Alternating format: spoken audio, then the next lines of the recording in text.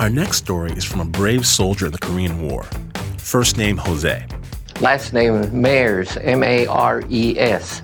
Battlefield Commission, First Lieutenant in the Army.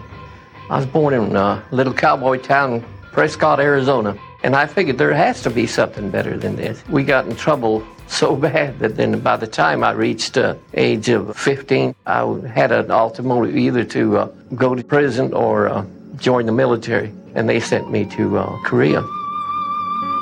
I think one of my brothers told me, don't get close to anybody. If you do, you might get hurt in the long run. But on the boat to Korea, he was with so many other nervous young men, it was hard not to make friends.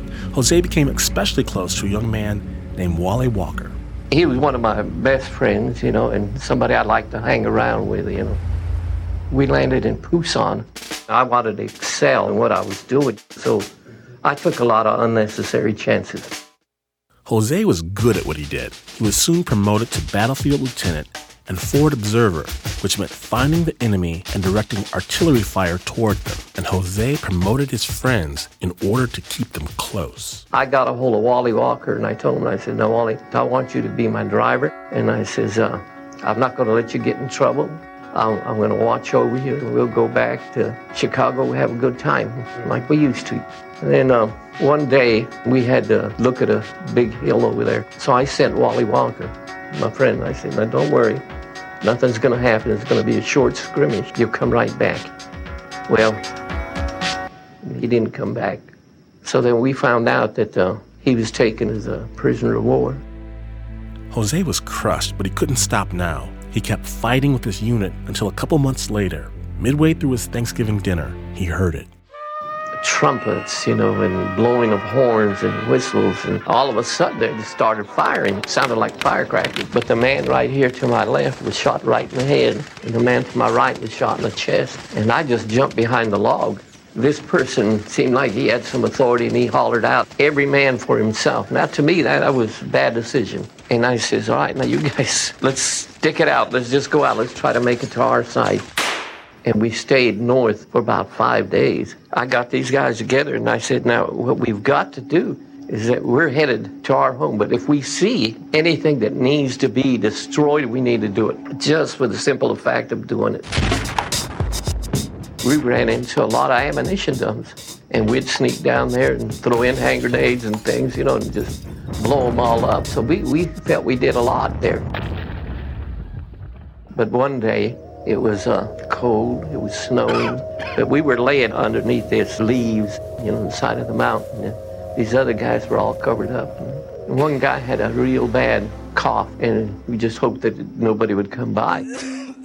But as fate would have it, the Koreans come by and they heard him cough. So as they heard where he was coughing, they bayoneted him, and they killed him there. And then they went to the other places where we were at, and they dug us all up. And they headed us down to camp. The Korean soldiers took Jose to a prisoner of war camp. But every day they would take us to different types of interrogation, different tortures. They'd separate us sometimes and put us in cages. They took me out about, I'd say midnight, and it was freezing. And this river was frozen solid. And they figured that one way they could get something out of me was to put me over there naked and get water and throw it on my head and on my feet until it crushed. I was too cold to say anything. But that was one of the worst things I had happen to me, was that type of torture. After a few days, they tried to get so many things out of us, and they couldn't. So what they did was got us all up with the guards, and they walked us all the way down, and they stopped by a little stream that was going by. I'll never forget this stream right here, and they had us kneel down. Well, I'm blindfolded. There was 1, 2, 3, 4 of us, and I was the third person. The Korean came by to the first person, and he asked him, he says, what is your name, your rank, and your service number? And then all the guy did was just blare out his name, rank, and service number. And the Korean put that pistol to his head and fired it. And the blood, the pieces of bone fell over on the second guy and on me and on the other guy. And the guy fell into the water.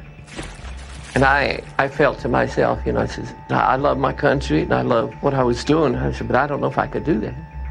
They came to the second guy. And the second guy They asked him the same question, same thing. And all he did was holler out his name, fired a pistol, and that guy died. And this man, he took a pistol, put it around in the chamber, and he put it to my head, to my right side, and I could feel the heat of the muzzle. I didn't know what I was going to do. And I said, well, this is it. And all of a sudden, I heard the screeching of some brakes on a truck, and I could hear Chinese, and they told the Korean that there would be no more killing of prisoners of war. The Korean got so mad that he began to pistol whip me, and he pistol whipped me so bad that I'm completely deaf out of this ear, can't hear a thing. And I fell into the water. Well, the Chinese, they thought I was dead, and they put me in a cage with the other two that were dead, and they hung us up on a big, tall rafter so that everybody could see what would happen to you if you didn't cooperate. A couple of days later, I don't know, Chinese guard passing by, he saw me breathing, so they cut down that thing, and I fell out. Then just a few days later, we started on a death march.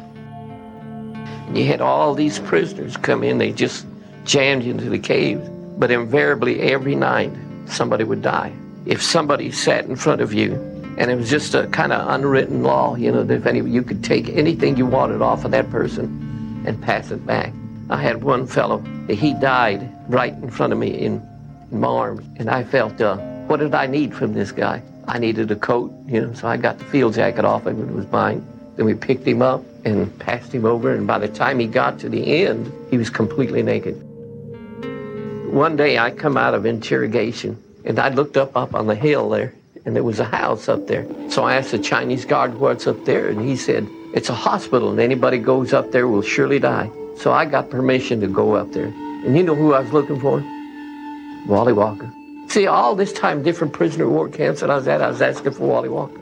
I opened the rice doors, and you could smell the stench and the smell of death, and I would cross over someone that died, and somebody would be pulling me from my jacket, and they'd say, have mercy on me, help me, help me. And I'll never forget that. That rings in my mind all the time. And I just kept looking around. I was ignoring them.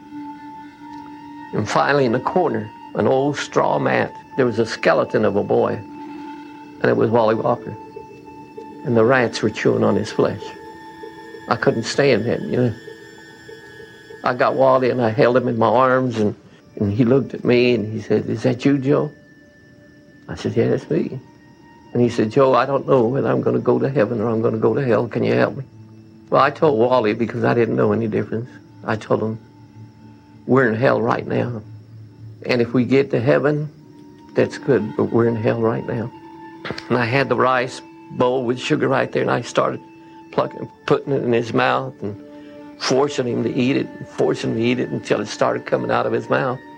Then he pushed my hands away, and then he died. Died right there in my arms. I picked him up. I carried him outside by a big old tree. You know, I dug a grave with my hands, shallow grave, and I put him in there, covered him up, and I said, surely God knows. Surely God knows.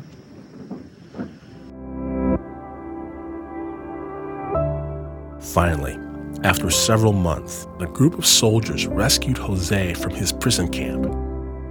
And I saw something. I saw our American flag flying in the breeze. And that made me feel so good inside that whatever I'd done was for my country. Before the conflict, Jose weighed around 160 pounds. When he left Korea, he weighed 95 pounds. He recovered from his wounds and gained peace with his time as a POW slowly by gaining weight, getting married, and finding God. See, this thing about Wally Walker dying and me not being able to tell him, I've always felt that his blood's on my hands because I was never able to respond. But I believe that God in his grace has made a plan for things like this. And I feel in my heart that I'm going to see him again. And when I do that, well, that'll be one of the rejoicing times.